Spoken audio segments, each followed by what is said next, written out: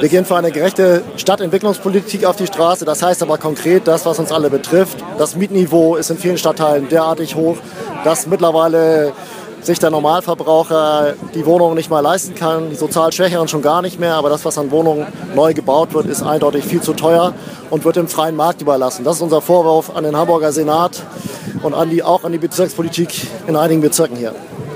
Es wurden ja relativ viele neue Wohnungen gebaut, beziehungsweise es wird zumindest gesagt. Wird es denn besser?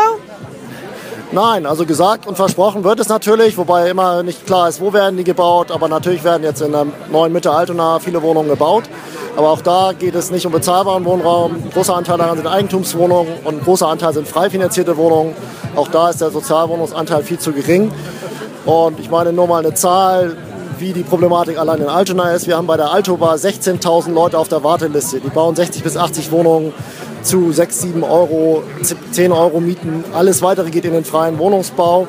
Und gerade dieser umstrittene Drittelmix, der das eigentlich auch bessern soll, führt dazu, dass eigentlich die neu gebauten Wohnungen grundsätzlich zu teuer sind. Also man sagt, das kann ich jetzt nicht überprüfen, aber man sagt, dass im Grunde neu gebaute Wohnungen kaum mehr 2 Euro kosten können. Und da ist dann eben doch die Politik in der Pflicht, auch dafür zu sorgen, dass auf anderer Seite auch die notwendigen Sozialwohnungen auch gebaut werden. Jedenfalls da, wo die Stadt oder wo die Politik in der Stadt die Möglichkeit hat, mit städtischen Grundstücken das auch zu steuern. Okay, nochmal ganz kurz, wie kommt es zu dem Motto der Demonstration heute? Stadtteil-Ausverkauf, ja, wir fühlen uns ausverkauft. Ich selber komme aus Wohnen Ottensen. Da werden wirklich die letzten Grundstücke, die letzten städtischen verkauft. Und da werden keine Wohnungen gebaut, wie versprochen, sondern Bürobauten, die wir da nicht brauchen. Und das ist in anderen Stadtteilen ganz genauso.